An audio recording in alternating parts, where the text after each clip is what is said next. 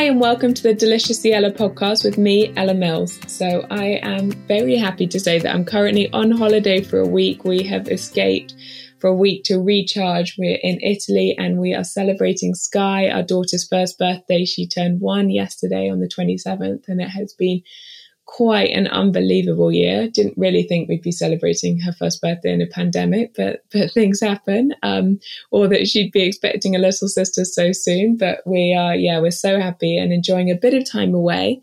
The other piece of news is that my co-host Matt has officially left the podcast. I promise we are all good still as a couple before anyone asks.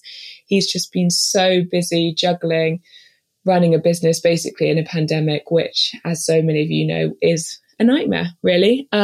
Everything changes every day and finding time for us both to record became semi-impossible. So we are dividing and conquering and I am solo as our host now. One other piece of good news, though, is that our ultimate vegan chocolate chip cookies, which you might have seen on our social media or on our app, are officially now in the freezers of Tesco and online on Waitrose.com, as well as Planet Organic and Whole Foods in the UK. So hopefully you can try them. Let us know what you think. And our web shop has got so many cool new natural brands up. So we've got our favourite supplements company, Cytoplan, up with the supplements that I take, which is B12, vitamin D and a vegan omega-3.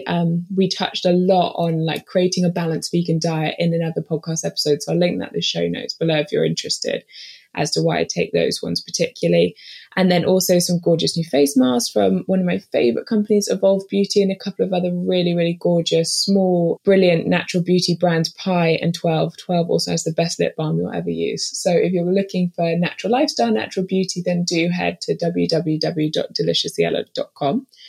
And otherwise, we're going to get straight into today's episode, which feels very apt for this time of year, for summer, a time when the media can seem to pile a kind of really crazy undue pressure, especially on women, and really enhance any concerns or worries around body image and the way that we look. So today we're looking at fostering a positive sense of body image and actually really understanding what body image actually means and why it's so hard to create that positive sense with a brilliant guest, Nadia Craddock. Nadia is a body image researcher at the Centre for Appearance Research and has been looking at both how to improve body image at an individual level and at reducing harmful societal appearance pressures at a macro level. She's got a master's in education from Harvard and is just a voice of unbelievable wisdom on what is such a complicated topic. So welcome, Nadia, and thank you so much for joining us today. Thank you so much for having me. I'm really pleased to be here. So I'd actually love, I guess, just to set the scene, to start with this poem which you had on your Instagram page, and I hadn't come across it before, but I think it's so poignant. It really resonated with me, and I felt that it was just such a relevant starting point for this conversation. And it's a really brilliant poem called Pretty as a Lie by Nikita Gill. And it reads, "What if I told you the word pretty is a skin-deep 6-letter prison they put you in? They say, if you lost some weight, you'd be so pretty. They say, if your skin was clearer, you'd be so pretty. But what they really mean is, if only you looked like our mass-produced ideal, you'd be so pretty. Let me tell you a secret they do not want you to know. Nothing about you is pretty, nor will it ever be so. You see, pretty is too small and simple a word to capture the exquisitely complex human phenomenon that you are. Every atom of you was plucked in the quiet cosmic moments between supernovas and stars. A carefully chosen palette of your skin, your eyes, your muscles and bones from sunsets and skies. So when they tell you about how pretty you could be, if only, cut them off and say pretty is nor your worth or value, nor something that you've ever aspired to be." And I just absolutely loved that. So really appreciate you sharing, and so excited to get into this topic today. And I wondered if we could kick off with just a very, very broad topic of what is body image? How, when you're researching it, how do you define it? Yeah, I think that's a really good question and a good starting point. So we're all on the same page. So definitely from the research perspective, we define body image as how we think and feel about the way our body looks and functions, and in turn, how we behave towards our bodies, so how we treat our bodies. So it's an internal thing, it's a psychological construct, and it's about self-perception, it's about how we evaluate our appearance, but it's also about how we relate to our bodies more broadly. And I really like the word relationship when thinking about body image, because I think it helps us move away from thinking about what we actually look like, because changing your body doesn't necessarily change your body image. So it's really that how we think and connect to our bodies and our appearance. I think it's really interesting how you just said that changing your body image, like as in changing, say, the weight and the number on a scale, doesn't actually necessarily change your body image and how you feel about it. And I guess, it's a kind of incredibly complex psychological topic to explore. And I guess going on from that, before we get into kind of more detail, how do you define a positive and a negative body image? Yeah, I think this is a good question too. And I think just going back, the idea of changing your body doesn't change your body image really helps us pick apart what these different terms mean. So positive body image, I think, is really interesting to get into, because I think there's a difference between how we talk and write about positive body image in academic spaces and how it's discussed more broadly. And that's not to say there's a right or wrong, but there certainly is a disconnect, I feel. So I think the common understanding of positive body image is this idea of loving your body, seeing yourself as beautiful or attractive, and generally celebrating your appearance. But that's not really how I think about positive body image, and nor is it how we talk about positive body image in the academic literature. And I think how we talk about it, how we think about it, how we define it is a lot broader, more nuanced, more holistic than that. So it's more than just liking your body. It's about feelings of gratitude towards your body. It's about acceptance of your appearance, regardless of how it meets up to any societal beauty standard. It's about respect and trust of your body and feeling connected to your body. So we know that people with positive body image are better able to navigate societal appearance pressures and have a broader conceptualization of beauty, so can see the beauty in lots of different types of appearance. And then, have that greater sense of connection with their body, so feeling really attuned to your body, so really able to listen to your body more, so which I think is a really important point that we don't talk about as much. So then on the flip side, negative body image is also more than one thing. It's commonly thought about in terms of just not liking the way you look. And I think that's really valid. I think that's a really good way of thinking about negative body image. You don't like the way you look, and then that's often accompanied by wanting to change your body in some way. But it's also about being obsessive about your appearance, being very preoccupied about your appearance, really worrying about how you look and how you're perceived. I've got so many points I want to pick up from there. But one thing that I've found very interesting in the kind of conversations that exist around this space is the idea that actually it's quite hard to celebrate body image in some ways. And I wonder, is there anyone out there who absolutely loves and celebrates every single millimeter of their body? And sometimes I feel like there's so much conversation now around loving every part of your body. I'm pregnant at the moment for the second time, and I know lots of pregnancy things I read talk about celebrating every stretch mark, and I love the concept, but it still for me brings so much focus back to the physical. And I guess so much kind of headspace and attention to the physical, and of working really hard on celebrating the physical instead of just the physical being the physical and it being there and being accepting of it, but then trying to focus on our other attributes and other attributes in each other and in society, and be less hung up on image as a whole. And I'd love to hear what you think about that, because sometimes I feel like there's so much attention and so much conversation about body image, positive and negative, but somehow it can seem somehow vaguely unrealistic to love absolutely every part of yourself. You might prefer your hair if it's curly or if it's straight, and does that really matter if you don't love every part? But also, should we not just try and shift the conversation to some extent away from the physical? I think it's a really interesting concept and thoughts to get really stuck into.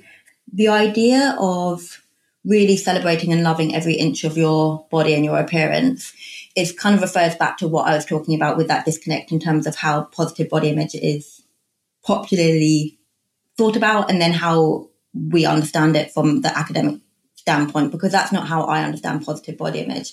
And I think there's a conflation between the body positivity movement, which is a social justice movement, and this idea of positive body image, which is a psychological construct. It's how we internalize and relate to our own bodies in a positive way. So I think that's maybe something to start unpicking a little bit. So I think on an individual level, I think it can be really helpful for many people to take away that focus away from our appearance, as you were saying, and focus on our personal qualities, attributes, values. I mean, it sounds very freeing, even just saying it out loud. And I do know there's a lot of people that struggle with this now. Like, it feels, and people talk about this like dual tension of this pressure to have this ideal, perfect body and meet societal beauty standards or appearance standards, and then at the same time to be really happy with how you look, regardless of how you meet up to those standards. And that can be difficult to navigate for some people. It can feel a lot of pressure, and it's a lot. Like, I completely get that. But in terms of whether we should talk about it at all, I think we need to think about what our starting point is. And I think we live in a society where many, many bodies are not accepted, and moreover are victimized because of their appearance. There are negative appearance stereotypes, are treated badly, are discriminated against because of their appearance. And I think that's why we need to keep talking about body image, especially when we are coming from and living in more privileged bodies, to fight against that. So I think many people in the body positivity movement, especially from those with the core intention of that movement, is they're speaking about bodies and really fighting for acceptance of their bodies when society doesn't accept them. So that's people maybe in higher weight bodies, disabled bodies, people of color, people in trans bodies, that kind of thing. And I think that's why there still needs to be a conversation, because I know this is where it comes up in terms of like, do we need to keep talking about this? But for some bodies in particular, like, we absolutely do.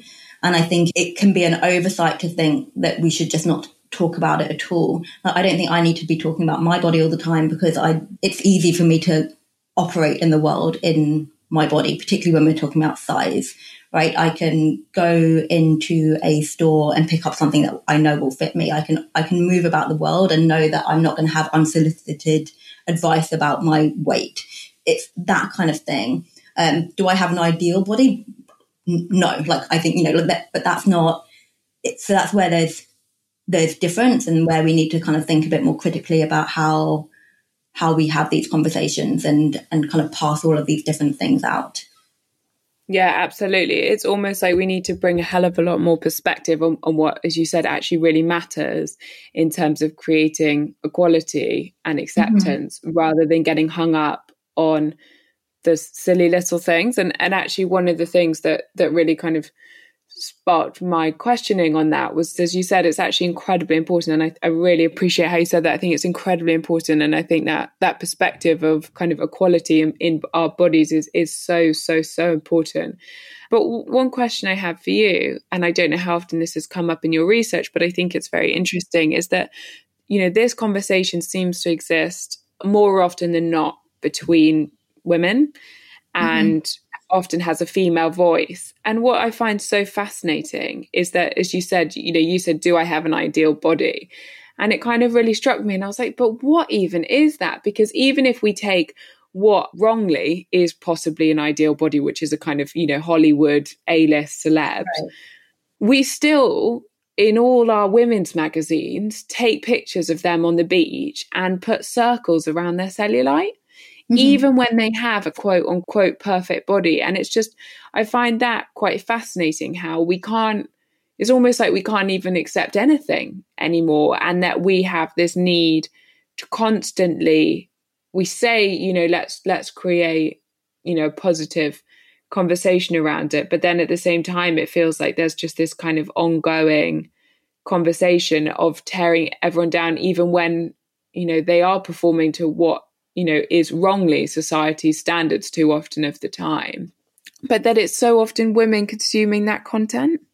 And I would say that we're socialized to do so, right? Like, that content is everywhere. It's difficult to escape. I think from a very young age, young children know what that perfect ideal body is. I think we can all shut our eyes and have that idea in our heads because it's imprinted, again, from a very young age to look a certain way. And I think that's where, when we're talking about what causes negative body image or body image concerns, why media, advertising, corporate enterprise has such a big role to play and has so much responsibility there, because what we're shown is that there really is just like these very narrow, often unrealistic for most people, ideals, and there are gendered ideals. And so for women, there is this very specific ideal of like thinness, but also femininity. So to be thin, but also to have big breasts and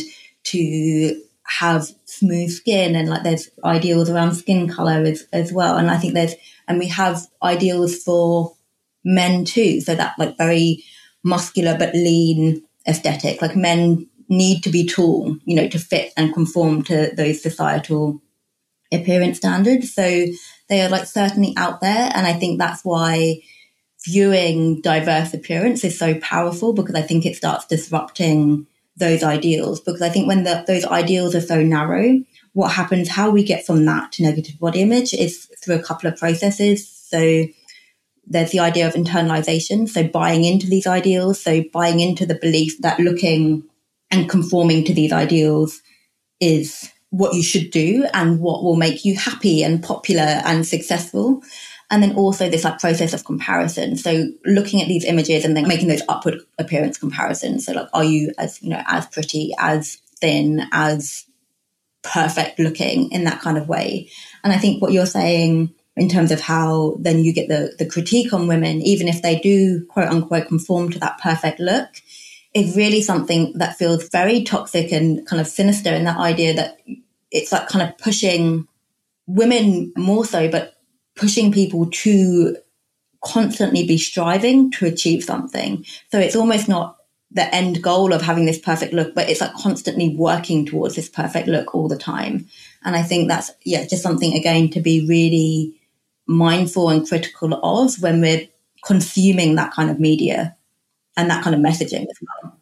Absolutely. We had a very interesting conversation on the podcast last week with a psychologist on perfectionism. And there's a lot that resonates in what you were just saying there, of this hamster wheel, effectively, where, you just drive yourself insane trying to meet ridiculous standards, which we shouldn't even have in the first place. And that also, as we've seen, are actually technically impossible to meet anyway. Right. But how did these body image views and this way of society of trying to pigeonhole 7 billion people into kind of two idealized forms, where did that come from? When did we become so narrow-minded and so judgmental and so unaccepting? And how do we change that? I mean, that is probably the billion-dollar question that you're spending your career looking at, but just as a starting point. Yeah, in terms of how we got there, I think it's a really complex topic, and I bet there are people out there who could write essays on this and be a lot more articulate than I can. But I think that there have always been ideals of beauty. I think, you can look through history and that there are different ideals. I think now what makes it all feel a lot more pronounced is that we have the media, we have advertising, we have capitalism. We have all of these things that then make it so much more in your face. So like the globalization of media. So if we think about these ideals, we export these ideals to all around the world, and Susie Albach talks about this in a really great way in terms of how we export ideals from the UK, from the US, to Asia, to Africa, to the Middle East, to all of these countries. So that's why we have this huge market of skin lightening, for example, because we're saying whiteness is what it means to be beautiful.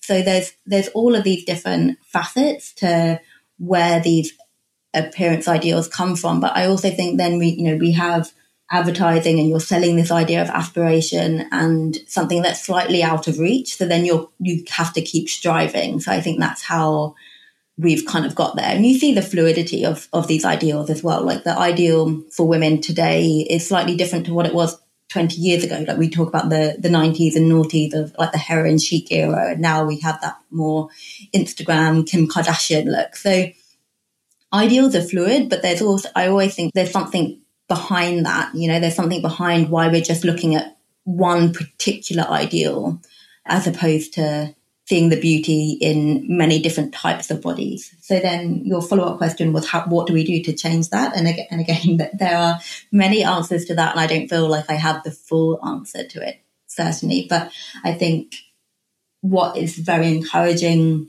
now and in recent years is seeing greater diversity. And I think that's really come from social media, where there is, you can put yourself forward on social media, whatever type of body you have. Democratization of bodies, I think, is a term that is used, and I quite like sometimes from when you think about how social media has kind of pushed brands and the corporate world to think of including more types of bodies in their ad campaigns and movies, etc., TV.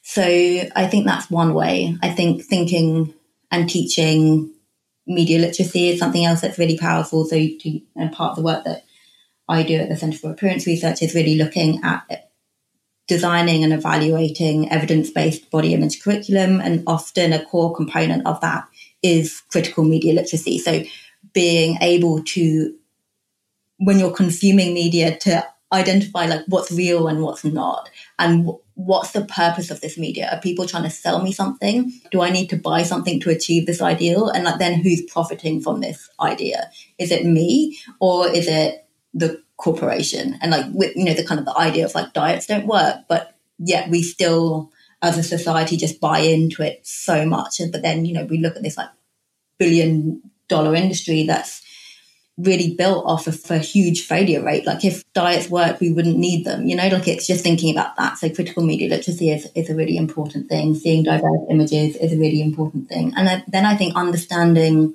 some of these bigger systemic issues that lead to people feeling like they are not worthy in their bodies. So things like fat phobia, things like racism, like colorism, like ableism, I think are really important to start bringing into these conversations, because I think it helps us paint a picture of why people are treated in a certain way, and then why in turn people respond in a certain way. So I think we can see the promotion of these ideals, but also seeing how different types of bodies are stereotyped, often in a negative way, and then thinking like, how do we push back against that? So it's not an exclusive list, but just some things to start thinking about in terms of how we create change, in terms of how we all start thinking and feeling about the way we look. Yeah, absolutely. I mean, even just on a kind of completely almost ridiculous level, when you start to really think about it, and obviously that's what your work does, the idea that we'd even expect, 7 billion people to look the same in the first place is just so ridiculous. It's like expecting 7 billion people to have the same personality, or like the same foods, or like want the same thing for dinner tonight. Of course they don't. Yeah. But one thing I thought was really interesting there, because it's a topic I'm very interested in, but social media, it often gets such a bad rap, and I don't get me wrong, I think there are some real negatives to it, but I thought it was interesting how you picked up on how actually, for example, in this conversation, it can actually play a really positive role if you play a kind of active role in diversifying your feed and, looking for new things. And as you said, there's a democratization that can happen there, because everyone can have a platform and everyone can share. And I'd love to hear more how you feel about the role of social media in this conversation, because the ability that we have now to compare ourselves to, Victoria's Secret models on an hour by hour basis, I can only imagine can have a negative impact. I know for me, as I said, I'm pregnant and I had a baby last year as well. And I know I've been on and see people who've had a baby and 6 weeks later, they're like in a tiny bikini. And, I was still wearing like adult nappies at that point. And so, it doesn't always make you feel the best about yourself. And so I think we've all had those experiences of a negative comparison in there, which isn't positive for our body image. But as you said, that there can be positives as well. Yeah, so I think you hit the nail on the head when you said about the comparison piece. Again, it's part of the human condition to compare. I think it's something that you can't beat yourself up too much for making those comparisons. It's something that it's kind of almost innate to do.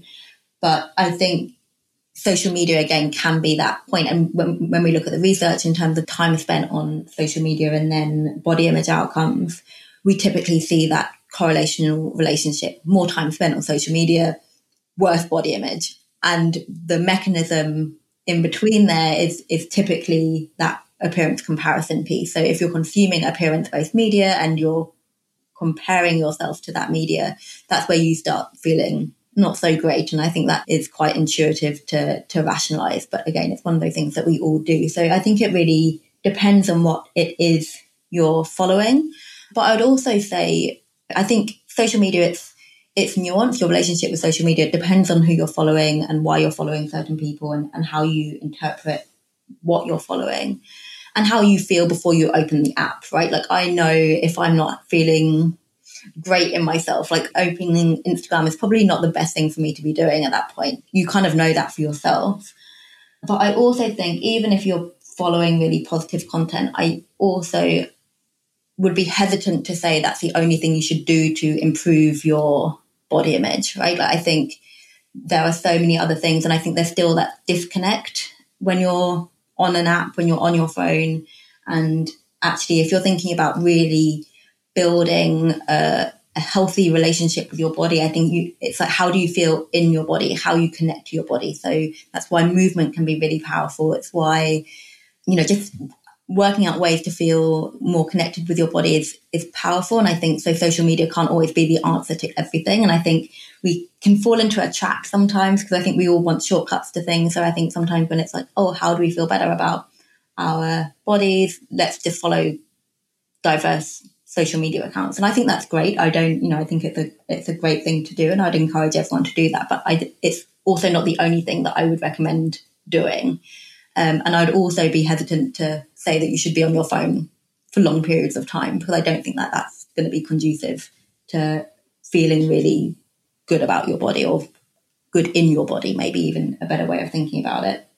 I really like what you said as well about your mindset when you go onto these platforms, or anything you're kind of consuming online, or just even just walking down the street. And actually, so much of it comes from an internal conversation and creating that self-esteem and that self-worth and that self-confidence to have the freedom to exist in ourselves. And as you said, there's a lot of much more complicated issues that runs through this that doesn't make it easy for people. And we need to be really aware of that, and really aware of privilege when we have it in that sense. But I really thought that was interesting, but I guess easier said than done.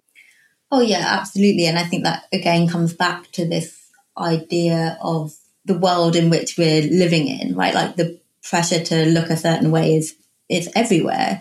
It's really hard to kind of switch off from that, which is again why when we're thinking about how do we resist all of those appearance pressures, I think it's something that has to be proactive. It's something that has to be a practice rather than something that can be one and done. I think it's something that you have to continually work on, because you're fighting against the zeitgeist, right? You're fighting against all of this appearance pressure. So you have to keep at it and think about different ways to reconnect with yourself and reconnect with your own body and establish that sense of acceptance with your body. I think it's something that needs to be a continual practice, because we at the moment are living in a society where that's not encouraged. When you're looking at the stats, and I'm sure it's something that is, not that easy to measure, but what is the prevalence of negative body image? And again, I'm sure it comes on a sliding scale, but what kind of statistics do you see? Yeah, it's a good question, and you kind of alluded to it by saying it's not very easy to measure. And I think the problem with understanding prevalence rates of body image concerns or negative body image is that lots of people do try and measure that, but they use different tools to do so. So they ask different questions. So then you can't always make a direct comparison. The other thing I'd say to caveat any answer I will continue to give is that a lot of the research is predominantly focused on adolescents and young women. So we know less about body image in older populations, in men, for example, in people who do not conform to a binary gender, who are not white, right, who do not live in high income English-speaking countries. We know less about the body image of people in all of these domains. But I think what we can be confident at, and I think what's important, is that body image concerns are not, that they are pervasive. And I think this dates back. There's a really interesting paper from the 1980s which described body image concerns among women as normative discontent, to really highlight the commonplace of these concerns. again, it's hard to put a number on it, but we see anything, especially among adolescents, between 40 to 60% of adolescents not liking the way they look in some way. And again, as you mentioned, like this can be on a sliding scale, right? So then we look at who's most at risk of really struggling then with their body image concerns. So Nadia, one of the things that I found incredibly confusing, and as you said, it's hard with the data because it's very, very focused on one specific group of people. But this idea of age, that like suddenly you'd stop being an adolescent and you'd have positive body image because so many of the studies are focused on adolescence. I mean, it's not like you get to 18 and everything changes, is it? Yeah, it's a good thing to think about. I think I can see how there's that perception because the focus is so heavily weighted on adolescence, and the concern around negative body image or body image concerns is almost exclusively focused on adolescence. But sure, it's not like we graduate from body image concerns the minute we turn 18 and then move on with our lives. And I think what's probably useful to think about in terms of body image through our like development trajectories is like points of change. So the reason adolescence is a crucial area is because of puberty. So puberty and like your body changes and how you respond to your body. And then you're also very vulnerable to what other people think about you when you're a teenager. So that's why it can be a catalyst for developing and experiencing body image concerns. But we also see other kind of touch points throughout life. So you mentioned that you're pregnant. So again, that can be a cause for anxiety for some people. So it could be, because again, your body is changing and might be different to how it was before, and that can be unsettling. Some people, though, really start relating to their body in a different way, in a much more positive way through pregnancy. So again, it's nuanced. There's no really hard and fast to this. But I think what's, again, interesting when we think about body image across the lifespan is that, yeah, we do see negative body image that kind of can tick away all the way through. And then I guess we're thinking about as we age, we move away from that ideal because the ideal has a huge facet around youthfulness and youth. So, as you age, your skin becomes lined and your body changes in all of these different ways. But what we typically see is a pattern of that body dissatisfaction piece might stay fairly stable, but we might see greater body appreciation. So maybe more gratitude for what your body can do, and maybe thinking about your body in a slightly different way. So you're not so centered on your appearance. So it's complicated. We don't know as much about body image across the lifespan, but I think when there's points of change, I think that's sort of a risk factor for feeling not so great about your body. But then I think generally as people age, I think their relationship with their body changes because you're thinking about your body in different ways. So that's kind of what we see, I think.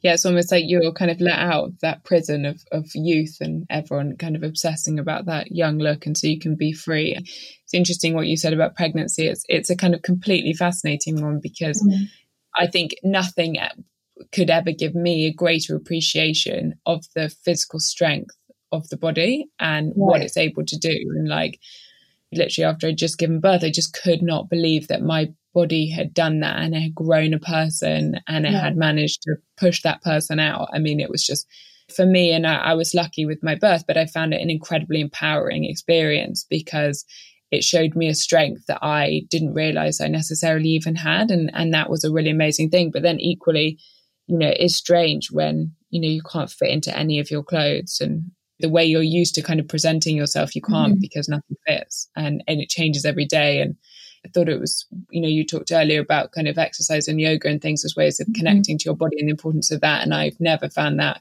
to be more true than during pregnancy. Yoga particularly has been a really important practice for kind of coming back and like checking in and appreciating and feeling grateful for the physical strength rather than anything else. But one of the questions I had for you as well, because I've heard you talking about it before, and I really found it very, very interesting, was on the negative impacts of poor body image. Because I think, off the top of your head, you'd think anxiety, mental health, but actually, I've heard you talk really interestingly about, for example, like performance in schools. It's actually, the issue is, again, it's much more nuanced, but also much wider spectrum of consequences than I probably completely appreciated. Right. It's more far reaching for sure. So, and I think it's interesting in thinking about the consequences of body image, especially through that gendered lens, and it being like, oh, you know, it doesn't really matter. All women don't like the way they look. Like, big deal. So what? And I wonder if we thought about, and maybe because of that mental health lens as well, that it's like, oh, you know, kind of doesn't really matter in the same way. But what we find from the research, and we've got really good evidence of this now, is poor body image, negative body image predicts all of those mental health things that you mentioned. So we've got the eating disorders and the whole spectrum of eating disorders as well, and disordered eating. So again, thinking about eating disorders on that spectrum. Then things like anxiety, low self-esteem, poor confidence, depressive symptoms. So we have all of those. We also know, and I think this is something that gets overlooked a bit in terms of how we engage in healthy behaviors. Typically, when people have poor body image, they are less likely to engage in things that will to look after their body. So we see people with poor body image, particularly adolescents, are more likely to engage in risky behaviors. So less likely to, for example, use sun cream when they're going out in the sun, less likely to go to the doctor to get smear tests, that kind of thing. And I think that's kind of related to maybe different things going on for different contexts, but the smear test, it's what makes sense to me is that it's about body shame and feeling, you know, embarrassed and not wanting to go. But I think the health behaviors is really interesting because I think there's this perception that it's like, if you hate you can hate your body into a better body, but we don't see the evidence of that. And we see that actually it's the reverse. So we see that people with a negative body image are less likely to eat 5 fruit and vegetables a day. They're less likely to have a healthy relationship to exercise and movement. So I think that's really important to start thinking about. Less likely to engage in things like intuitive eating. And then to your point about thinking about beyond mental health, physical health even, is how negative body image compromises and impairs other aspects of your life. So it influences how you show up in the world, how you engage with others. And I think it's like how all of these interact as well. So if you've got negative body image and then low self-esteem that comes as a consequence to that, how are you going to show up in the classroom? How are you going to put your hand up in class? How are you going to present at that job interview? And I think we really want to start digging into that research more to see actually what are all the ways, what's the cost on society even on having so many people affected by negative body image. So yeah, it really is, you've got the health outcomes, but also you have the life outcomes too, which I think are really important and not spoken about as much. One thing you mentioned there was intuitive eating, and it is something that we have touched on in the podcast before. And I wondered if you could share a bit more on your thoughts on that and whether you feel like it's a helpful concept when it comes to our body image.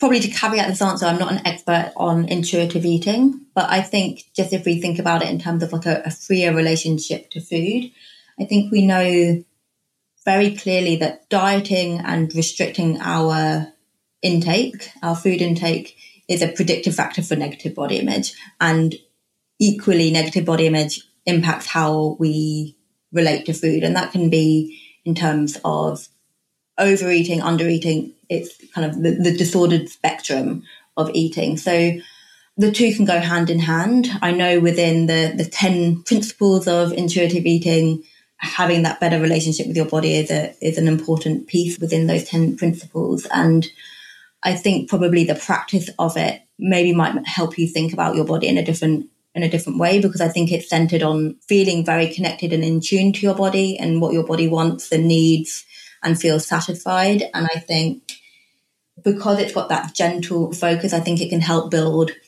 things like body acceptance, body trust, the self-care element with your body. And I think there's a correlation or relationship between the two. And I think people are trying to start working out, how do these things work together? But we definitely see that pattern with people who have got a better body image, have that better relationship with food.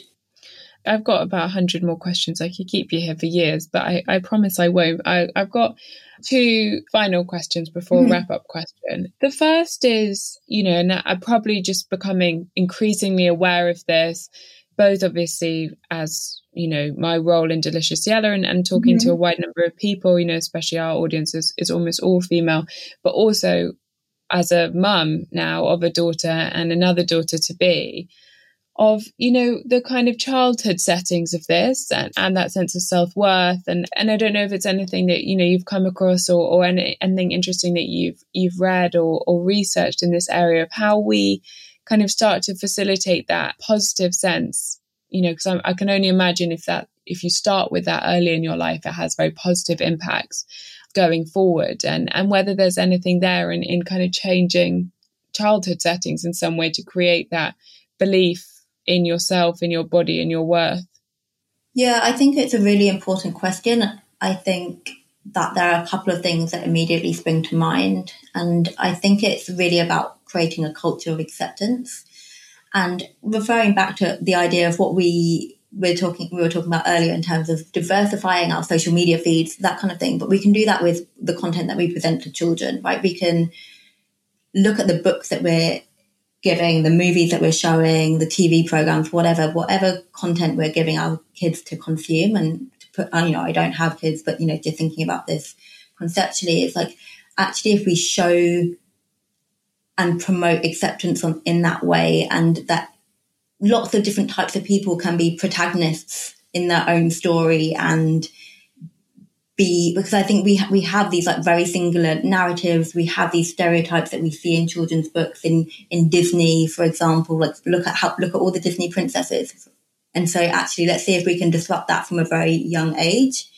because children are like sponges. So I think again it's like kind of like laying the foundations of acceptance of lots of different types of appearance and not feeding in those stereotypes that then become so difficult to unlearn as we get older, and we're trying to like unpack and unlearn and switch at an older age. It's a lot more intuitive for a young person, a child to absorb, and then you've got a good foundation. And I think the other thing to think about is, again, thinking that children are sponges, is how we are behaving and talking about our own bodies in front of very young people.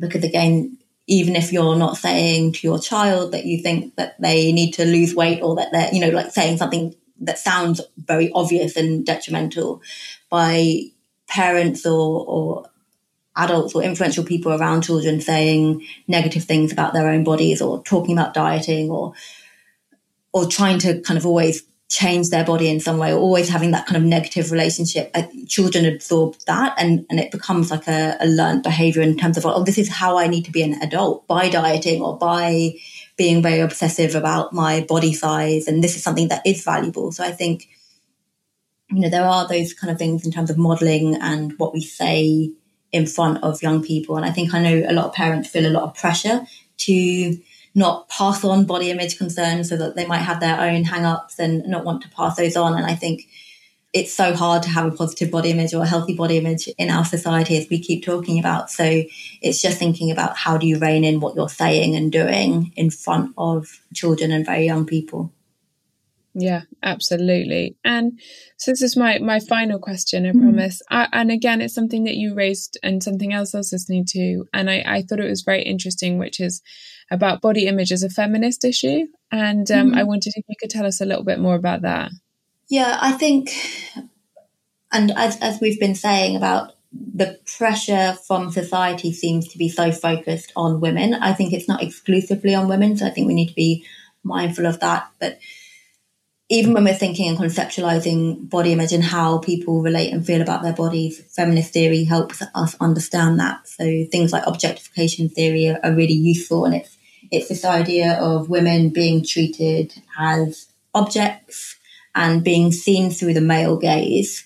And in response to that experience of objectification, and that might be viewing very sexualized images of women, it might be being catcalled on the street, it might be like kind of those low-level comments in the office, the kind of sexual harassment type comments. Those are all of those experiences of sexual objectification. Then what happens as a consequence is that women start to objectify themselves and start seeing themselves from that external gaze, from that male gaze, as objects of desire rather than active agents. And then that cascades to things like body shame and disordered eating, depression, depressive mood. So that's kind of how the theory operates. And I think it's a really useful way of thinking about again, how we're showing up in the world, and kind of going back to this idea of advertising and corporations and capitalism influencing how we think about our bodies. I think, who historically at least have been the directors, the CEOs, and how women are being presented. So just thinking about how then we show women in different ways, and just having a more varied way of representing women. Like, women are not just sexual objects, like we're not just there to be looked at.